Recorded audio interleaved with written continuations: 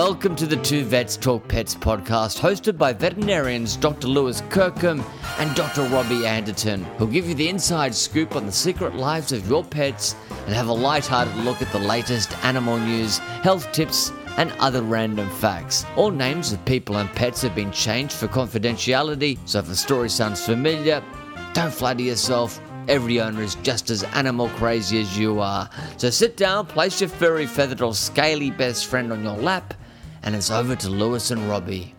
Hello and welcome, listeners, to episode 87 of the Two Vets Talk Pets podcast, where too much talking to pets is barely enough.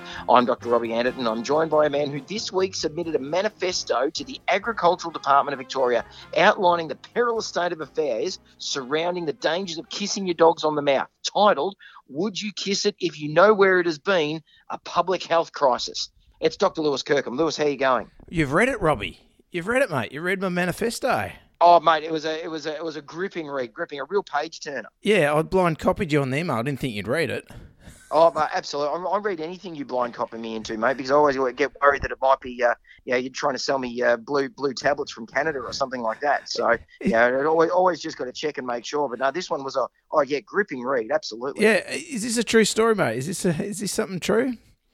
Kissing dogs? What's that about the blue tablets that you're trying to send me, or? No, the kissing of the dogs. Wasn't there an article about it this week I saw? Oh, was it really? My goodness. It was genuinely an article. I don't know where I saw it. No, I probably should have brought it up in the podcast, but we are, but I haven't got the actual article. Wow, this is art. This is art imitating life. Yeah, about something about kissing your dogs, and there was some infection that you can get that could potentially kill you. Oh, wow. Gee whiz. No, I hadn't heard about that. I mean, wow, how topical my off-the-cuff bit of BS has been this week. Yeah, nice. Yeah, very topical, mate. I'm just trying to see if I can find something.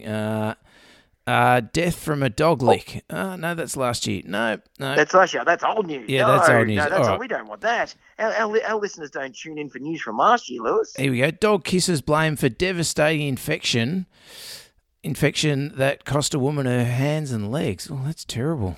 Oh, wow. Okay, yeah, this is going to be really hard to turn into a funny bend on the podcast, isn't it? Maybe we'll just stick with your pseudo manifesto. Yeah, I think so, definitely. Now we are coming over the airwaves. We're over the phone lines tonight, aren't we? So if we sound a bit different, listeners, that's why. When I said to the kids tonight that we were going to be recording over the phone, Camille said to me, "Are you going to be going out in your car to do it again this week, Daddy?" And I said, "No, you know what, darling? I might actually just stay in the house this time, given that I've got keys, rather than have to try and do it in the car and try and sort of make it look a little bit weird with people walking past me just talking to some random strange person on the end of the phone while everyone else just walks past." So I'm inside. I'm inside of four walls and a roof and some dodgy reception. So we'll see how we go this week. I wouldn't have said I was random, mate. That's a bit harsh. Strange. Yep, they may think that you're random, Lewis. You're not random to me or to the listeners, but to someone walking past wondering why someone's talking about maggots feeding to their dogs, in the backseat of their car. There's the questions are asked. I mean, this is suburbia here, Lewis. Like we need to keep up appearances. Yeah, spot on, mate. And how's your week been? Sorry, I'm just getting a good night hug here. Oh, that's nice. Oh, this week, I'll go on this week. So, now you might know I've written a couple of books regarding dogs and pregnancy. You mean apart from your manifesto? Yes, you may know I've written books that tell your dog you're pregnant and tell your cat you're pregnant for pregnant owners who are expecting a dog or a cat, just how to get them ready. So often... I seem to recall you mentioning it once or twice before, Lewis. Once or twice. Really? No, it's really... Yes. What are we, episode 80-something? 80 and a bit? 87? 87. Yeah. So I think it's about the 300th mention. So I reckon it's the first time, mate. Not that I'm keeping count. Did I tell you I sent a copy to the Queen? No, anyway, I digress. Yeah. So often, I'll have consults, and you probably have this too, where you're fairly certain that the female owner that's in the consult room is pregnant. And because I have a book that can help them with their young puppy or kitten, I am often, trying to get around the way of perhaps asking, are they pregnant, without actually saying it. So this week, one of my colleagues, Carl, obviously had that situation in the concert room, and he's done the straight out. So you're expecting a new little addition soon to the male and female owner.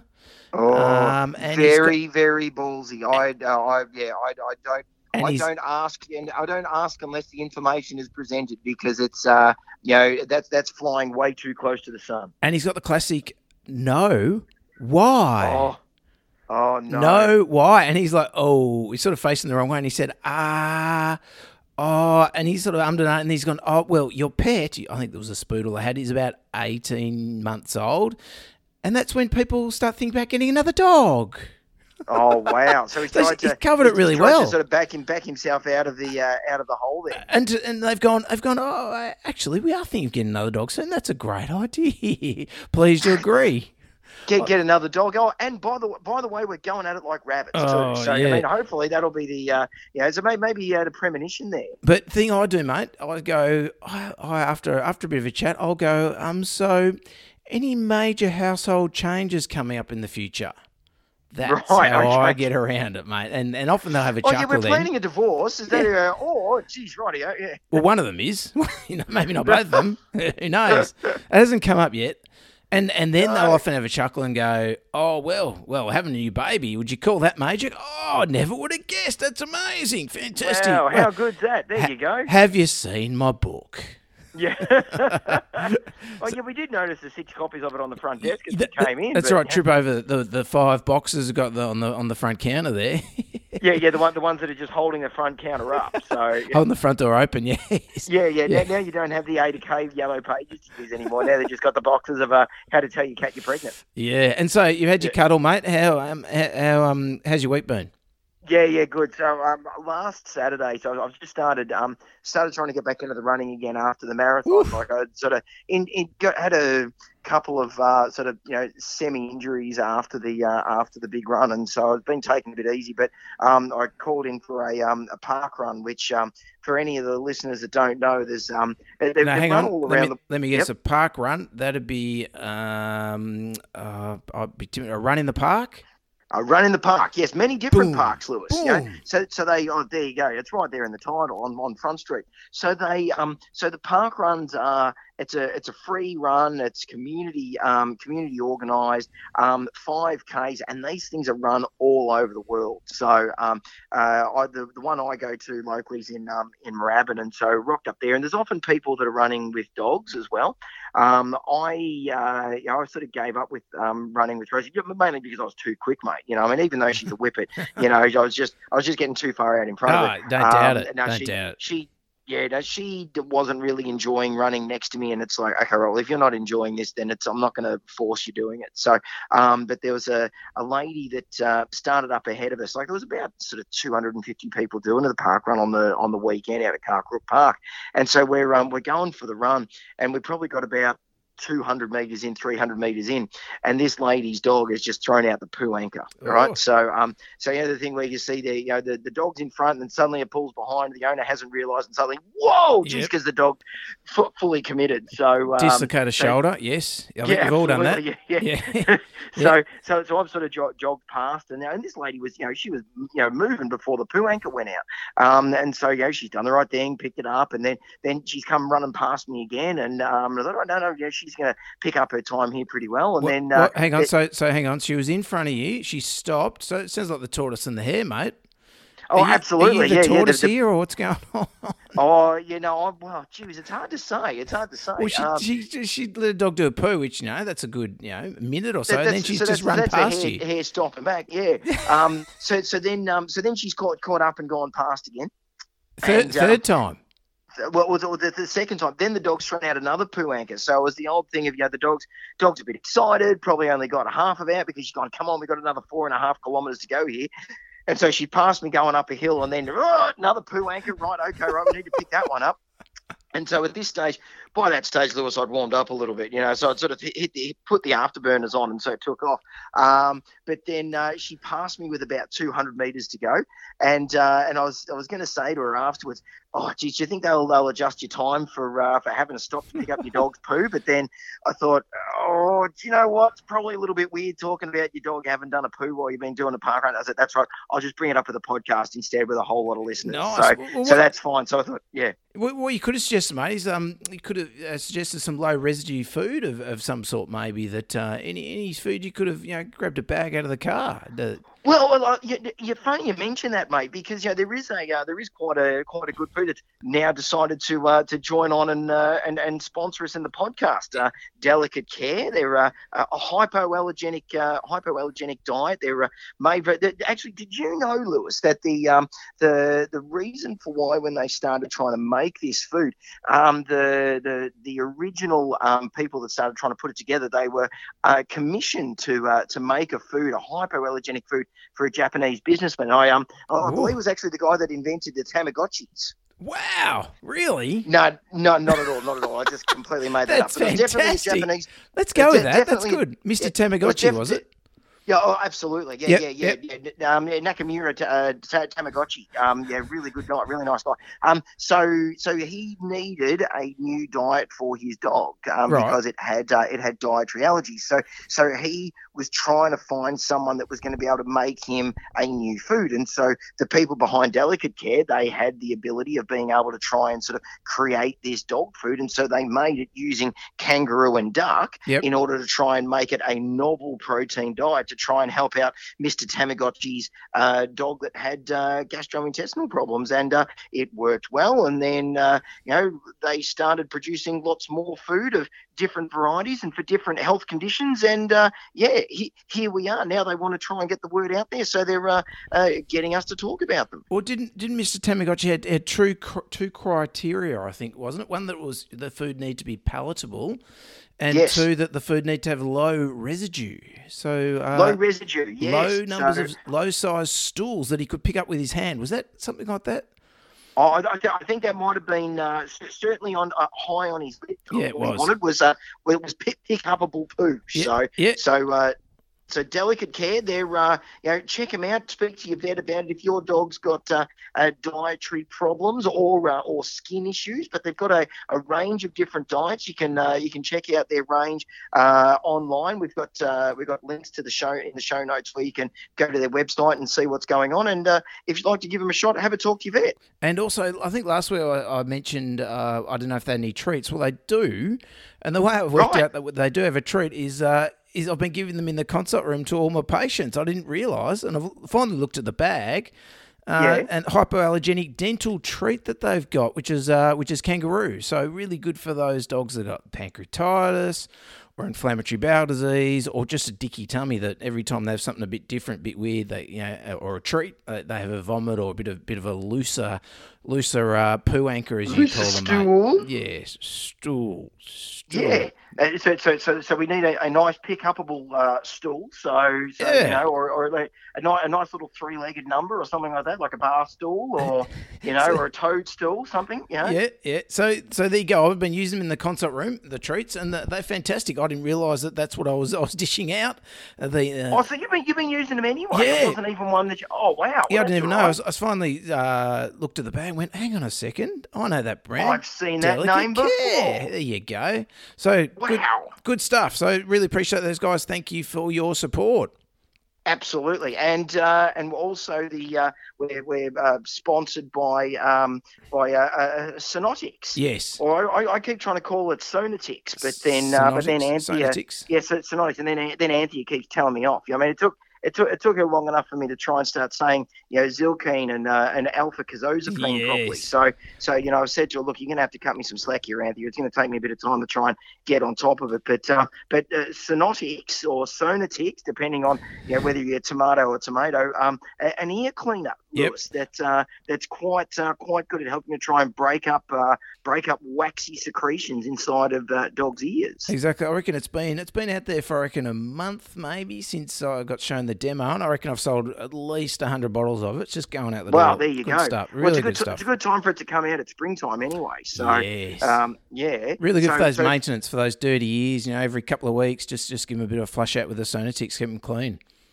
Yeah, I mean, it's such a big problem at this time of the year where you've got dogs, particularly with seasonal allergies, where they're producing lots of extra wax in those ears, which to start to provide a really good environment for those bacteria and yeast to start to grow up in, and basically just set you up for an infection long term. So finding a good ear cleaner that helps to try and control, given that you can never cure ear problems unless there happens to be a grass seed down and you go in there and pull it out and it's done. Most of the time we're looking to try and find the most appropriate way of trying to control. So having a product that can break up wax like what Sonotix can, it's good to have in the arsenal. That's good stuff, isn't it? Really good for dissolving wax. And also we've got our Patreon supporters.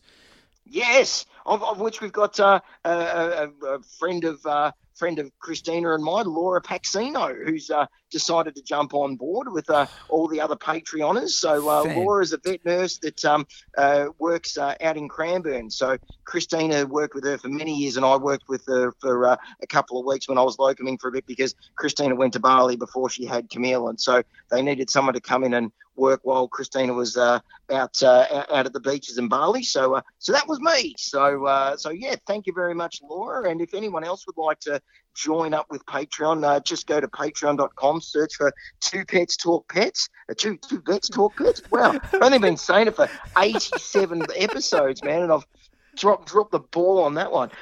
So if anyone wants to check us out, they can find us there for as little as $2 a month. You can help to support the podcast like what Laura has. So thank you very much, Patreoners. Thank you very much, Laura, and the rest of you. But speaking of Bali, mate, I've got a great article segues into that. Nice. This is from the little paper from looks like the small paper. Herald Sun. Rupert's Rag. Canine stomach virus rampant in Melbourne's inner east, and vets warn humans also at risk. Wow, is this another kissing dogs on the lips? Sort of article here, Lewis. Could be close, or a sip from the Carver Cup in Fiji. Who knows, mate? What do you reckon? What's the rampant stomach virus, mate? What are you thinking? Any thoughts before we delve into the article? Look, the only thing that I'd be thinking of, so usually when you're talking about rampant canine virus of any real sort of gravitas would be parvo, but that's not something that's going to get spread to humans. So unless they're talking about either Giardia would probably be the big one that would be potentially spread to humans, but it's not a virus. No. Unless they're jumping up and down about hemorrhagic gastroenteritis or acute hemorrhagic diarrheal syndrome. Is that what they're banging on about? Well, let's delve in, mate. I really let's deep dive. I've got no idea what virus they're talking about. Let's read in. Dogs across the inner suburbs are being struck down with a dose of the dreaded Bali belly. Oh no! Yes. It's exotic, Lewis. Yes, they've obviously brought it back with them. Yes. And if you're not careful, you could also become a victim. Right. Gee whiz. Erin Watteen said her beloved 18-month-old dog Luna became sick after a visit to Surrey Gardens in Surrey Hills. Right. So it's the Surrey belly. The Surrey belly. Surrey belly, not the Bali belly. Right. Yeah. Late last month, after a dog picked up another dog's feces. The morning after, Ms. Watteen said she woke to find Luna at a severe case of diarrhea.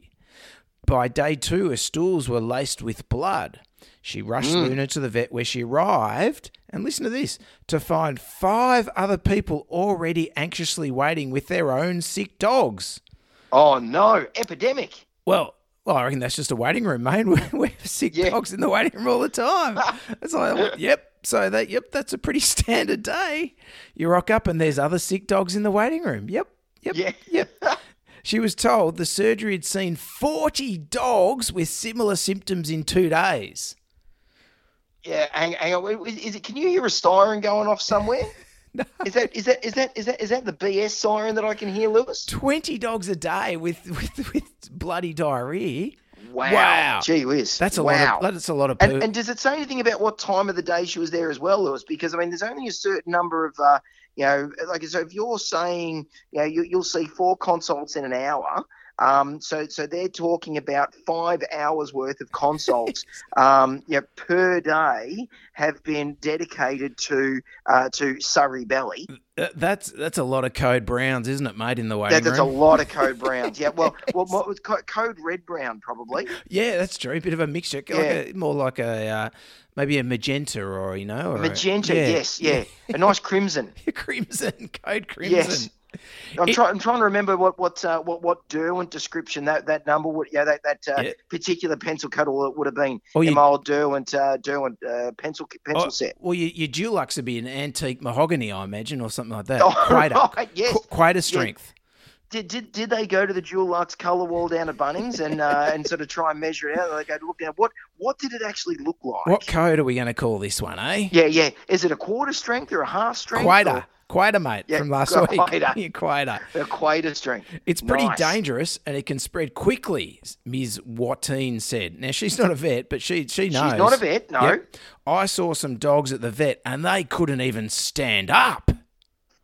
Right. Yeah, well, very good. Maybe they were lame. They'd done their cruciate, done a knee injury, nothing to do with diarrhea. There's a little Dachshund that's blown its disc in its back. Yes. There were 5 of those. 5 of those in an hour. Well, one was a bright green dog Teddy of a little girl that was just lying on the ground and wasn't moving at all. Now this is where Hawthorn East vet Dr. Mark Matthews, and I know Mark. He's great. He's a great guy. I nearly took a job there actually before I took Port Melbourne. So finally we get a bit of sense in the article. It said gastroenteritis was a common infection that occurred in low numbers throughout the year. Agreed. Yep. Totally agreed. But Dr. Matthews said there'd been a spike in recent months. Seasonal changes may be helping the bugs survive for longer outside the body, aiding in their transmission, he said, with Giardia and Campylobacter. So that's a bacteria. Yep. Giardia is like a parasite, and Campylobacter is a bacteria. The most commonly diagnosed these clinics in Hawthorn, Kew and Fairfield. What happened to the rampant virus or the Surrey belly? Yeah. No, we quickly moved away from virus. We kind of done a George W. Bush-esque sort of left-hand turn. The slide of hand, Lewis. Yeah. Oh, what I did not inhale. Didn't inhale. Yeah. Is that what you mean, mate? Or, I'm going to back out. I thought of something else that I could have said around there, but I'm just going to back right out. Wasn't out. Not Monica Lewinsky related. No, mate. Definitely right, not. Good. No. I respect my listeners too much to do that. So no, I was going to talk about something else, but I've thrown thrown the anchor down, thrown out the parachute, and come to a grinding halt. So Dr. Matthews said both are able to be passed on to humans. Well, that's true. Campylobacter and Giardia can be passed to humans. They sure are. We do not want people to panic. Well, don't read this article. Too late. Then. Yeah, don't read the article. Yeah. They should tell the journalist, Rebecca Denuzzo, the Progress leader journalist. We do not want people to panic as these diseases are always around in low numbers. However, as we're seeing an increased number recently, we want to remind people to pay careful attention to basic hygiene, Dr. Matthews said. Agreed. Clean up feces and avoid accidental fecal-oral transmission. Manifesto. Yes. Washing hands regularly, avoiding feeding your pet raw meat, freezing first reduces the risk. Ooh, not sure about that one. Might be some poetic license in there. Yep. And avoid shared water bowls. Between the dogs and the humans. Well, don't get down in the dish lick. Yeah. Yeah, don't get down. Manifesto. Yes. It's a theme, isn't it? It is, absolutely. He warned pet owners to watch out for diarrhea, loss of appetite, and vomiting. Well, that's pretty standard. And he said, keep an eye out for that at the most of times. That's generally right. Is a good idea. And he said, anyone knows their pet displaying these symptoms should visit their vet. So, rampant barley belly, mate. Sage advice there. Sage advice. Rampant barley belly. Surrey belly. Yeah. And it's interesting. So I guess the thing there with so Campylobacter and Campylobacter certainly being a bacterial infection, that's but Giardia usually more comes from infected water sources. Yes. So that'd be the thing, and that's generally I think the time when it's more likely that you're going to get that sort of zoonotic risk of or sort of infection between humans and animals is when you've got the contaminated water source. But when you're camping downstream of the dog kennels, is that what you're saying, mate? Exactly, yeah, and you haven't used enough of the water purifying tablets you picked up from BCF. Exactly, you haven't put enough iodine in the water.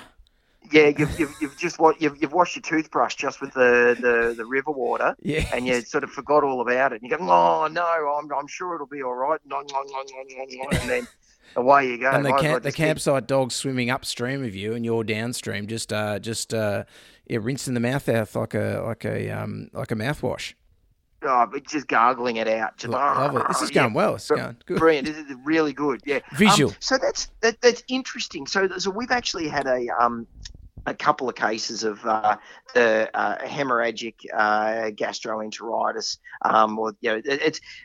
And I think sometimes, like, while certainly it can be, an infectious cause, and if you're in a epidemiologically, if you've got an outbreak of the same disease, the same symptoms in a whole lot of dogs in one area, well, it's not going to be because they've all got dietary issues, It's going to be that something that's something that is infectious around. So, but often the low level sort of ones where you see them every now and again, I actually think a lot of them can be from dogs with dietary issues well, where they have almost like an allergic reaction because they've eaten a protein, probably not delicate care, but they've eaten something that their guts had a reaction to, and then they've ended up with diarrhea. And often then when you've got we've spoken about it in the podcast before, when dogs have got large intestinal inflammation, that'll often be the time where then they'll start to pass out blood as well, because the lining of their intestines are so inflamed. Yeah.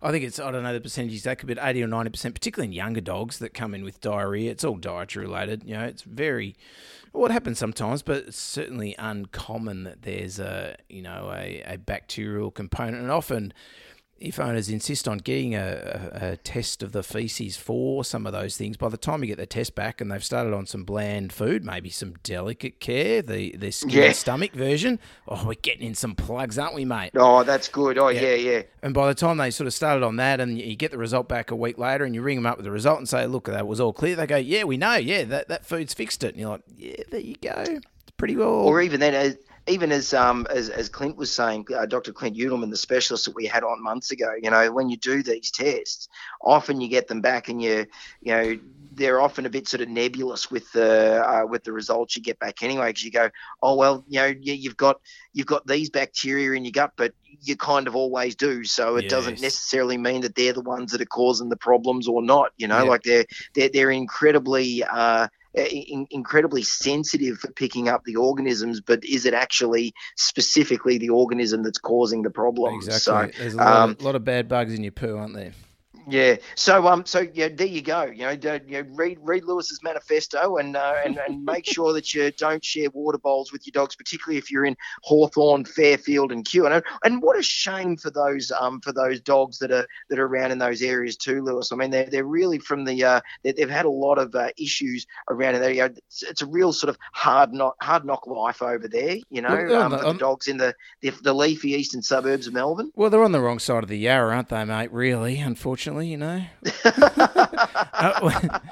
get, actually in Port Melbourne, we get a lot of diarrhea stuff, and I'm not sure if we get a lot of diarrhea issues. I would see quite a few in a day. I'm not sure if it's because of the apartment style living, where if you got a dog with a diarrhea in your apartment, you know about it, because gotcha. You're walking over the mess, or whether maybe the pets are a little bit more indulged in this area and they're more likely to feed something a little bit funky and a little bit exotic. Not your duck and kangaroo, but more your foie gras. How do I say that? Whatever, pate. Foie gras. That one, yeah. And or maybe a bit of leftover.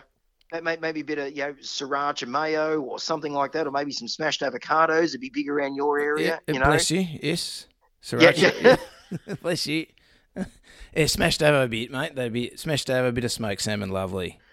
Fantastic. As a just on your eggs Benedict as well. Yeah, nice. Yeah, salmon eggs Benny with a bit of smashed avocado underneath your artesian sourdough. Yeah, with a bit of a dukkha there as well, I reckon. Oh, you can't forget the dukkha, Lewis. Yes.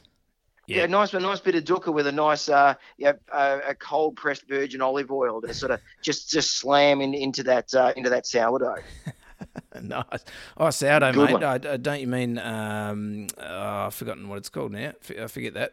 No, don't worry about it. Okay, go on. We'll cut that out in post. Yeah. We'll cut that out in post. Not likely.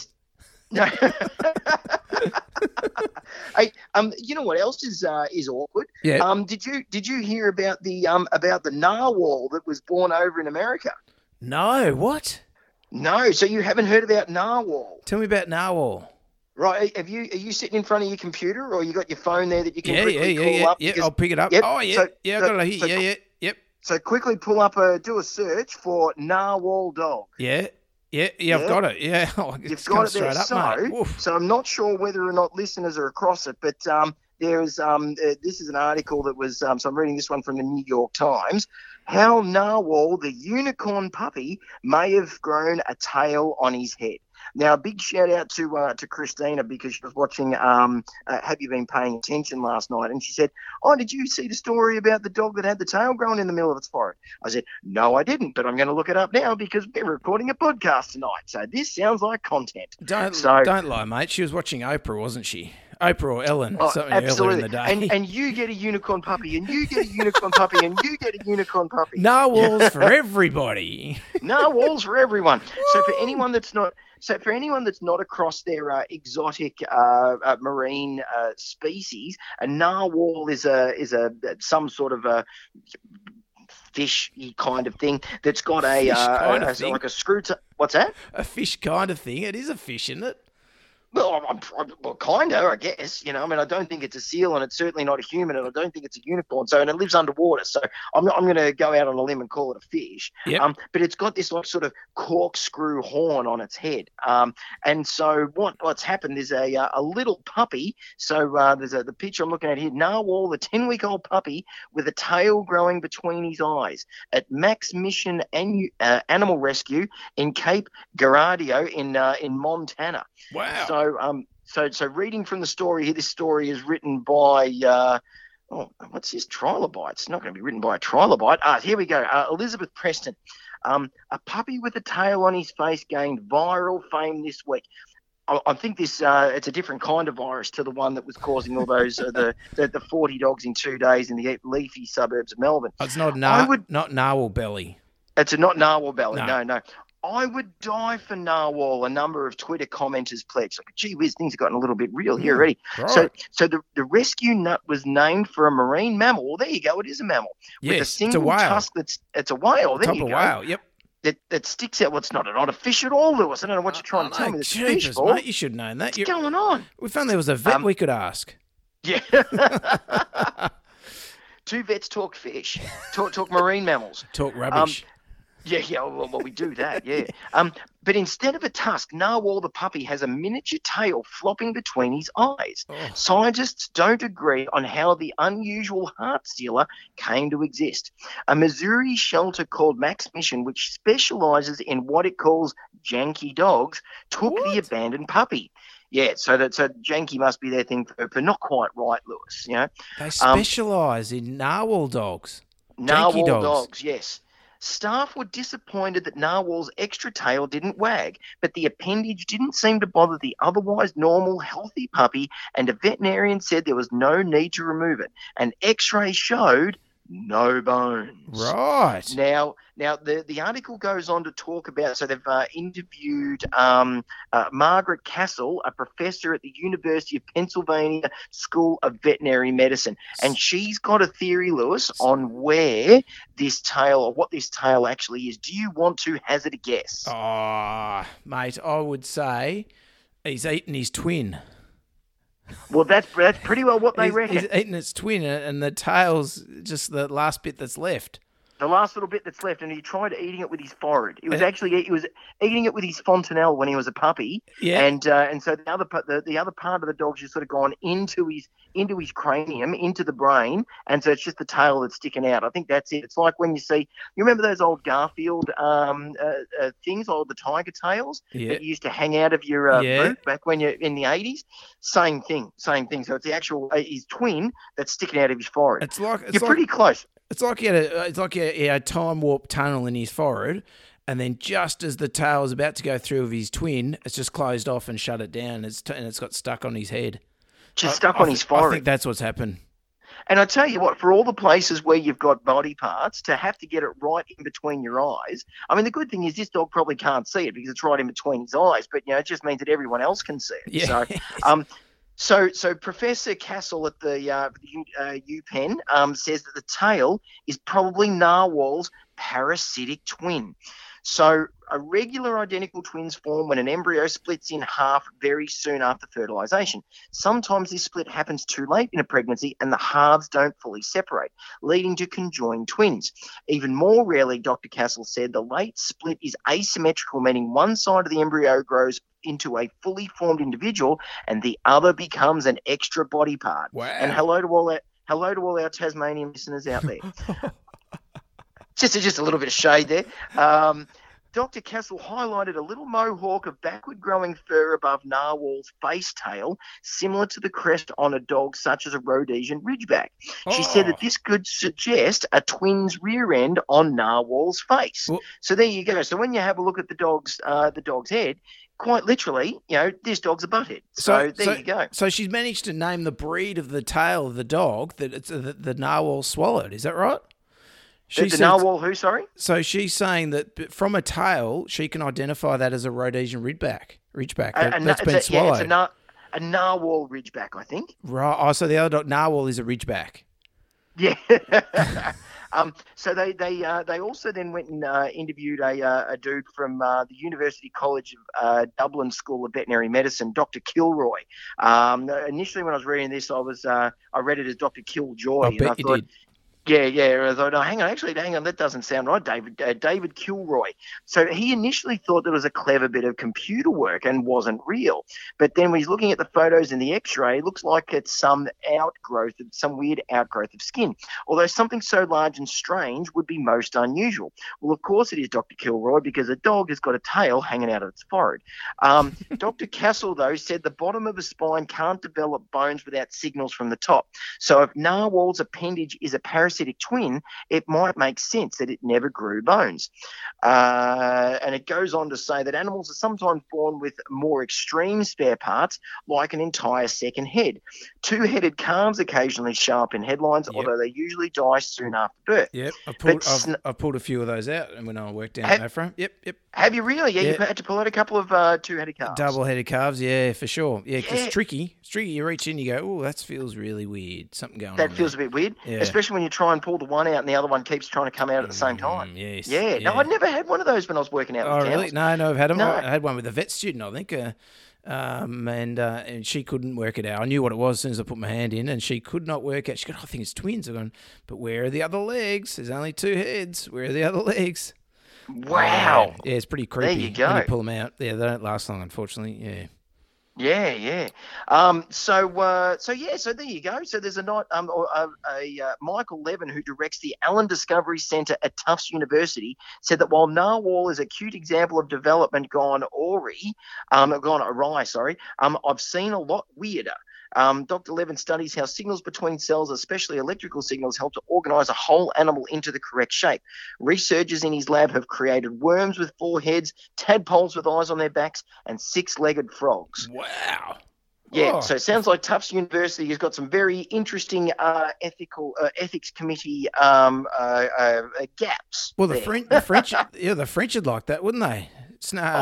Frogs with 6 legs, frogs. Yeah. Absolutely. The commercialisation of that product is huge. I mean, instead of only having to try and get 2 from each frog, suddenly you're getting 6 from each frog. My goodness. Yeah, or there even 4 to 6, yeah. And then the snails with extra eyes, that's amazing. They wouldn't eat the front legs of frogs, would they? There wouldn't be enough meat on them. Oh, you don't reckon they do? Oh. No. So they just go to waste, the front legs. That's disappointing. Well, no, they'd probably put it into a bit of a soup or something like that, Oh, maybe. probably a dog food. One of the less premium brands would have a frog's legs and frog legs and snails. Yeah, version. There you go. So there you go. Narwhal, the puppy. What a cute but strange looking little creature he is. Fantastic. And for those of you who don't know what the word janky means, just looking up, of extremely poor or unreliable quality. Well, there you go. But just like a dog that's got a tail growing out of his head. Yeah, unreliable quality. Well, there you go. Have you ever been described as janky, Lewis? No, and thankfully none of my surgical work either. Or my vet work. And speaking of that, we better go on to the disclaimer, I reckon. Yeah, no problems at all. Let me just pull it up on my computer, given that I'm not...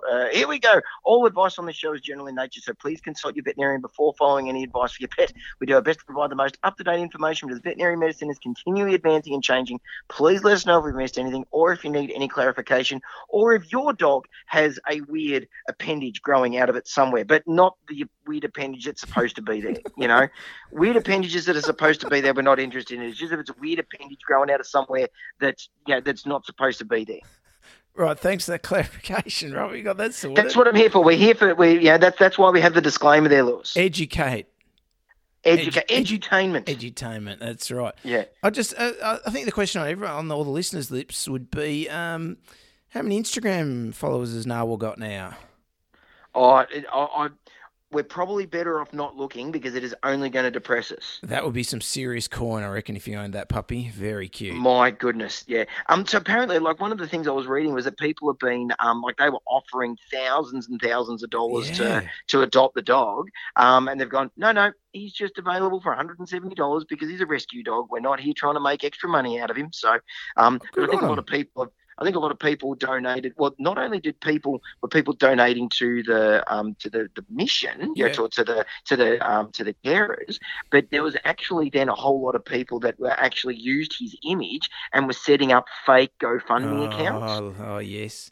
Yes. You know, the old dodgy thing of, it's 2019, so if anyone's got a chance of trying to get especially when a dog like that goes viral, pretty easy for unscrupulous people, Lewis, to start to try and exploit it. Yeah, I wonder if it'd be unfortunate if in the middle of the night, sort of, the cleaner came in and just tied a bit of dental floss around it and just sort of dropped off like they do to little lambs and stuff, isn't it? Just tie it around tightly and just next morning it's gone. Like, there goes our money.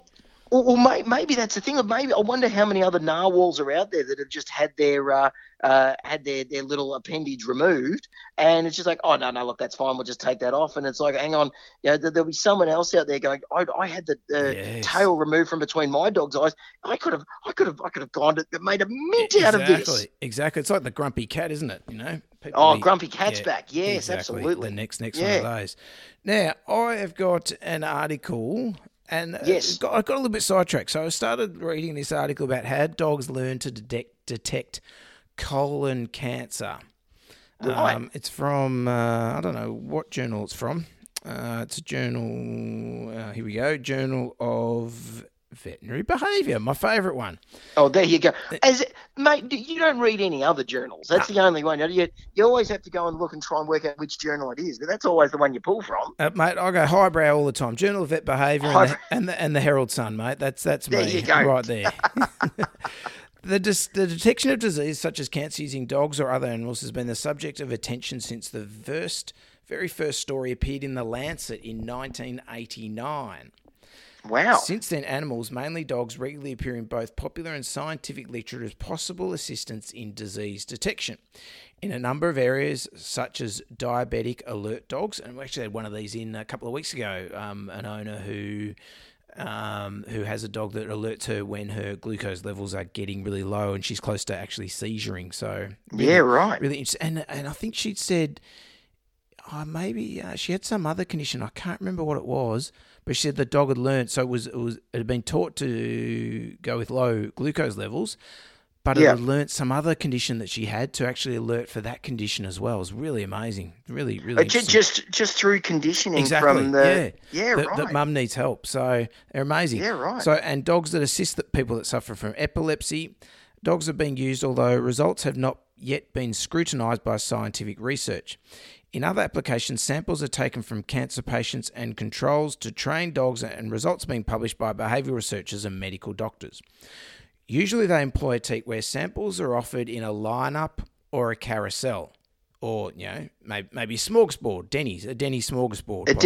A Denny's style colon samples. That's right, all you can eat. All you can eat, fantastic. But just don't go kissing them on the lips. Yes.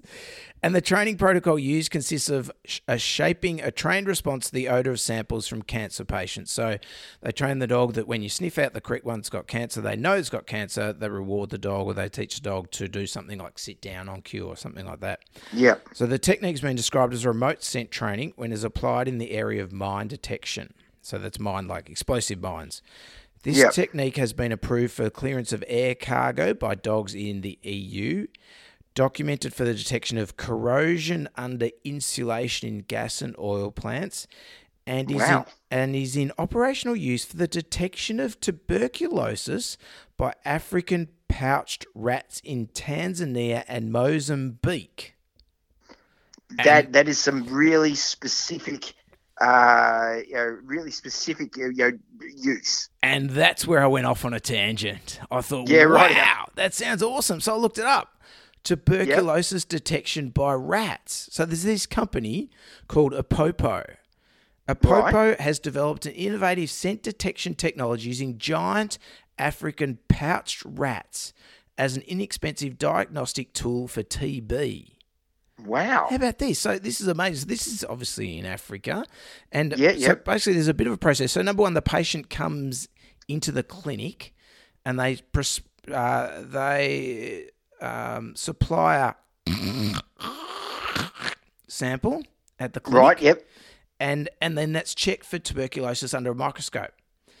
Now in Tanzania, that only identifies about half of the positives. Right, okay. Half of the tested positive samples are actually positive. So half turn out actually being negative when they look like positives on the sample. Yeah. So they then get that sample. The sputum sample. Sputum, thank you. That's the one. They collect those samples and they send them to Apopo, which is this organisation, and they deactivate them so they're safe for handling, so you can't get infected by them. Right. They then bring out the hero rats. Right. That's what they call it, hero rats. They evaluate the samples and pause for 3 seconds over the sample to make a positive identification. Right. The sample is then reconfirmed in the Apopo lab by the LED microscopy. Right. And then they send the sample that they contact the hospital where it's come from and track back to the patient to start the treatment. So what you're telling me, Lewis, is that they're employing, rather than doing CAT scans, they're doing rat scans. It's spot on, mate. The pouch rat, the giant African pouch rat scan. Nice. And so I thought, well, I'm into behaviour. How do they train them? Yeah. So, number one, at 4 weeks of age, they're socialised to humans. So they've got somebody who's a dedicated rat interactor, socialisator. Yes. At 4 weeks the rat of man. age. The rat or woman? The rat person. Yes, that's right. Yes, we're not allowed to, No. Let's not make Let's it not be gender biased here. Make it gender specific. Exactly. It could be anybody. Yes. But all they've got to do is socialise to rats. Then they train the rats to associate the sound of a click with food. So clicker training. Clicker training, yep. Then classic. They learn if they go to a tea egg. Now, a tea egg is like a thing you put your tea leaves in to make a cup of tea, like a little cylinder. Yep. With all the holes in it. So they a tea egg containing, I guess it must be the TB, a sample of TB, and when they go near that one, they hear a click sound and they receive the food. Then finally, they go to a 3-hole stage, is the first stage where the rats begin to identify the target smell. There is 1 hole with a positive sample and 2 holes with a neutral sample. So they have to go to the positive one, obviously. Yep. And then the rat will move to a larger cage which holds sample bars, each with 10 samples placed under sniffing holes. Right. And in this training stage, the rat learns to evaluate large numbers of samples. And then, finally, they get their TB rat accreditation. Right. They get They get the rat pass. They get their little hat, little cape. Do they get a lanyard with a little little ID tag on it? Little boop, boop, that allows them access to the larger cage with the 10 holes, you reckon? Yeah, quite possibly. Yeah. They've got to have some way of being able to differentiate them from all the other, the nothing large African pouched rats. That's right, exactly. Just the layabout ones, the ones that just sniffing Vegemite sandwiches and things like that. Not the ones that have stood up stood up to have a go and get a go. That's right, the hero rats. The hero rats, exactly. Yes. Not the ones just sitting there eating the brie and the foie gras. That's no right. Way. Yeah, that's so abundant in Tanzania. Yes, in Mozambique, exactly. Yeah. Mozambique's really well known for its duck liver pate. Apopo's TB rats must pass an internal accreditation process before working under operational conditions. To become a hero rat, it must find every TB positive patient in the test sample base. So for them to get their ticket, they need to have 100% accuracy. They're not allowed to drop one. 100% Utah. Good job. Wow, Jody, here we go. We're back to Point Break. Yeah, you're on it, mate. Spot on. But it gets better. Yeah. They're also using for landmine detection. Oh, gee whiz, right. Yeah. Okay. So they teach them landmines, and the reason they use rats is because they've got an exceptional sense of smell.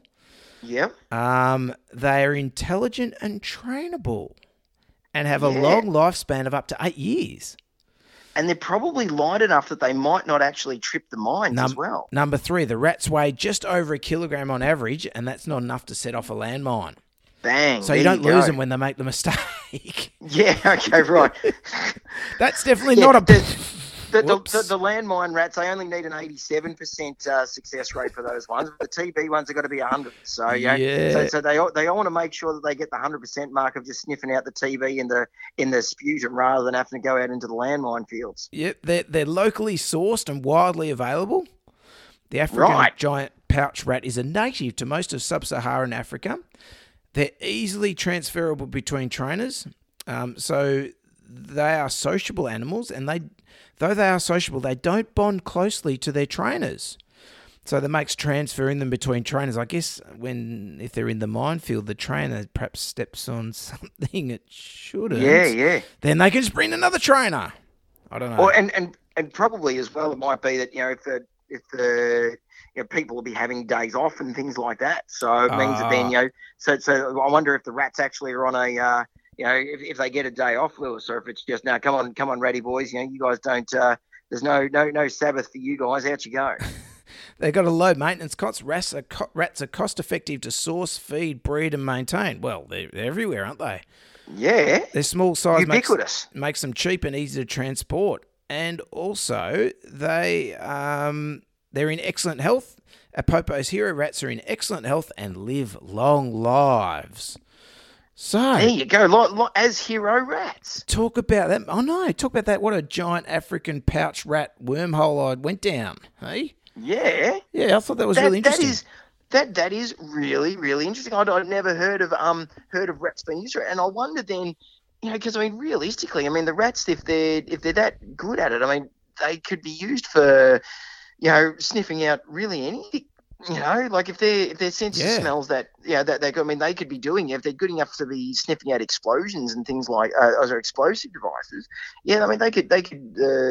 I'm trying to think of the word. The applications, Lewis, would be really, really wide. So that's a really good pull, that one, mate. Well done. It's a pull. It puts a whole new spin on the I smell a rat, doesn't it? Well, yeah. It's okay for us to smell it, but what does the rat smell on you? That's right. What does it say when it smells us? That's right. Yeah. Is it judging us? Yeah, exactly. Is it going, you smell a bit funky there? Yeah, and you're toast, mate. I hope you've got your life insurance because your family's going to be using it pretty soon. So there you go, mate. I started reading about dogs detecting colon cancer, and I didn't get any further because I started reading about rats and TB training. And ended up in landmines sniffing out rats. That was fantastic. Yeah, very good deep dive on that one, mate. I love it. So next week, I reckon I will finish the article and get back to the good stuff on dogs and colon cancer. Yeah. All right, now Nice one. we got any mailbag this week? Yes, yeah, we actually got an email from a lady by the name of Debbie. Yep. Debbie writes in saying, "My dog has just had its second grass seed removed from its feet in 3 weeks. How can I stop it from happening again?" Wow. Okay. Yeah. Thanks for the question, Debbie. Nice to hear from you. Absolutely. Thank you very much, Debbie. So we're really in the midst at the moment, aren't we, Lewis, of grass seed season? And we were talking about it the other week about the removing the grass seed from out of the dogs when I took it out of the dog's neck, and we're talking about all the other fun things of removing grass seeds. But there's a lot of people that can really struggle with their dogs because, the dogs' feet, they just are feet in particular, but they can get them all over their body. But certainly their feet, they just seem to attract it like flies to a colon sample. Yes, flies to that vet clinic with 40 dogs collapsed in the waiting room and code That's brown. right. Yes, yeah. Yeah. So what thoughts you got, mate? How do they stop it from happening? So, one of the big things that I sort of talk about is one, you need to try and obviously, it's where you're walking. The dog's getting the grass seeds from somewhere. They're not falling out of the sky. They're not coming up out of the carpet. It's where you're walking your dog that's where they're getting the grass seeds. So if you're walking them in areas where there's long grass, or like some council parks and things like that, they'll have long grass that the dogs love running through. So if you know that, right, well, hang on to that, I can see that there's a whole lot of foxtail, grass awns hanging off these bits of grass, then that's going to really increase your risk. So try and avoiding those spots would probably be a good start. But also then you want to try and improve your chances of trying to A, find the grass seeds before they penetrate in, and B, trying to stop them from sticking in their feet in the first place. So I usually get people to try and start clipping their dog's feet up, like trying to get rid of all the hair. And so you really see, I think, quite commonly in the really hairy-toed dogs, so like your spaniels and border collies, Cavalier King Charleses. But I mean, really, any dog can get it. But the hairier those feet are, the more chance you've got of those grass seeds getting in and embedding in, and just then just scooting straight up the leg. Yeah, mate. Yeah, good stuff. Actually, I saw this. I saw you put this mailbag came through, and I remember I had an article from the AVJ a couple of years ago where they did a really good study. They looked at 473 dogs that presented with a grass seed foreign body related disease. Yep. And in their study, surprisingly, they found 50% of them that presented were actually with a grass seed in the ear canal. Right. So I thought wow. that's really, and this was a study done in I think it was the Riverina district of Australia. So up here, up in New South Wales way. And the thing they found was that grass seeds are 3 times more likely in medium-coated dogs, right? Even when accounting for the animal's place of dwelling and type of use. So if it's living in on a farm or running around the paddocks all day. And they found that the thing that gave the most protection for finding grass seeds, the study suggests that clipping the coat had no protective effect on the development of grass seed problems. These findings may appear counterintuitive, but is supported by similar findings in sheep, where no clear reduction in grass seed effects is achieved by shearing. Right. Okay. They also found that frequency of coat checking, however, did not affect the incidence of which grass seeds are found within the coat, nor did it appear to reduce the likelihood of a grass seed foreign body. Finding and removing grass seed is not the most important effect of brushing and combing the coat. They think they found that that weekly to monthly grooming exerted a protective effect on a decrease in grass seed foreign bodies by 4.5 times. So 4.5 times less likely to occur in dogs if you brush them weekly to monthly compared to not at all. Wow. So how about that? So that's really interesting. And they said they think the brushing is about reducing the cross fibers and the coat density by the grooming. Yep. So it alters the nature of the coat and makes it less likely for grass seed to penetrate. So really, because I always thought, you got to check the paws, check here, check there. But this is basically saying just need to groom your dog, give them a good brush through. How often, though, are you brushing your dog's feet, though? Well, they're saying it doesn't matter. Doesn't matter. It's an all-over effect. So it must be the grass seed maybe sits higher up, and then just the movement of the dog, it works its way down and into those spots on the feet. Well, you can't argue with science, Lewis, but I think I'll still tell people to try and check between their dog's toes. Yeah, well, they did find that in 40% of the cases that were in the ear canals, Yep. they sort of said, how does grooming reduce the lodgement of grass seed in the ear canals?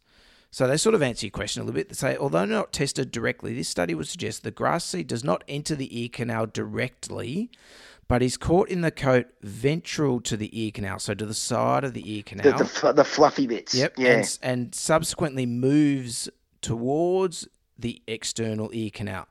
Coat density and cross fibers will encourage this process, and therefore grooming this region may provide a protective effect. So I guess it's sort of saying, that the grass seed doesn't just suddenly bing, it goes in the ear.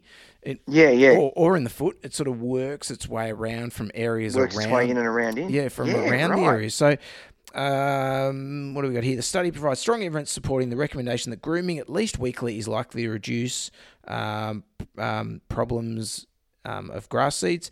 And grass seeds found in the coat. In contrast, clipping or regular searching for grass seeds could not be recommended unless done in combination with grooming. So, well, gee whiz, there you go. That's blown it up, isn't it? Well, there you go, Debbie. You can just sit back and groom out your dog, and hopefully everything will be fine. Give him a good weekly brush and check. Yes. Can't hurt. Well, no, certainly not going to hurt, but maybe have a quick little look between the toes too. Yeah, that's not going to hurt either. No, it's not. Look near the ears, but a brush, weekly brush, is the most important thing. Check the ears, check the feet, check around the groin and stuff. Why not? But a weekly full coat brush, mate, more important. Well, there you go. For the crosshairs, so the grass seeds can't lodge in the hair. Very interesting. And good stuff, Lewis. Most common breeds they found. This is in the country. So number one was a Kelpie, of course. Yes, but obviously number one. More of them. Yep, Border Collie was up there. Jack Russell, Maltese Terrier, Shih Tzu, Fox Terrier, well down Cavaliers and Golden Retrievers, fair way down. Yeah, right. So there you go. But that's probably because they're working dogs. A lot of those dogs, cattle dogs up there. And they're probably the ones that are running around the longer grass around the Riverina as well. Exactly. So they're the ones that are out on the farms. Probably not brush very often either if they're a farm dog, potentially. No. Can't imagine you brushing your Kelpie once a day. Just have us chase the cows all day, eh? Yeah. Just get out there and just keep doing it, mate. Go on, off you go. Go on. Come back for a brush. Yeah. Come on, who's a nice Border Collie? Let's give you a nice brush there, mate. Yeah. Excellent. Oh, that's great, Lewis. Good. Well done on bringing that up, because I just would have been giving Debbie my old non AVJ scientific information. Well, I remember that article, mate. So I thought it was really poignant with that mailbag. So thank you, Debbie, for the question. It brings up some good education for all of us, I think. Fantastic, good stuff. And if you'd like to contribute to the podcast, you can find us. Shoot us through an email at 2vetstalkpets@gmail.com. You can also find us on the Instagram and on the Facebook. Just search for 2vetstalkpets.com. And of course on Patreon. We're mentioning it before. You can join like Laura did. Just search at patreon.com for 2vetstalkpets. Sling us some money. It helps us to keep the lights on and keep things moving with the podcast. And it's always good to hear from people that are listening. So if you're listening to this and you've enjoyed it, just shoot us an email and just say, hey guys, you're doing great, because it makes us feel good. And tell a friend too. Yeah, tell a friend, get a friend and subscribe. Tell friends to subscribe. That's how we get in front of more people. Absolutely. And are they still saying that, leave a nice 5-star review for us on iTunes, just because it's a nice thing to do. But makes us feel good. Makes us feel good. Yeah, I don't know if it's actually. I think they've changed the algorithm now anyway. But hey, put a 5-star review on. Why not? Put a 5-star review on every podcast you listen to, because everyone's trying hard out there. Exactly. Alrighty, guys. What do you reckon, Robbie? It's a wrap. All done, mate. Yeah, all done. Right. Peace out, everyone. Bye. All right. Catch you later. Thanks for listening to Two Vets Talk Pets with Lewis and Robbie. To chat further about this week's episode or ask the guys any questions, search Two Vets Talk Pets on Facebook, Twitter, and Instagram, or send an email to 2vetstalkpets@gmail.com. You can find Lewis on Twitter with the handle @VetBehaviorist, and more importantly, as the two pet heroes return to their day job of saving animals' lives, be sure to thank them with a 5-star review on iTunes. Every time you do, a small, cute animal will receive a cuddle.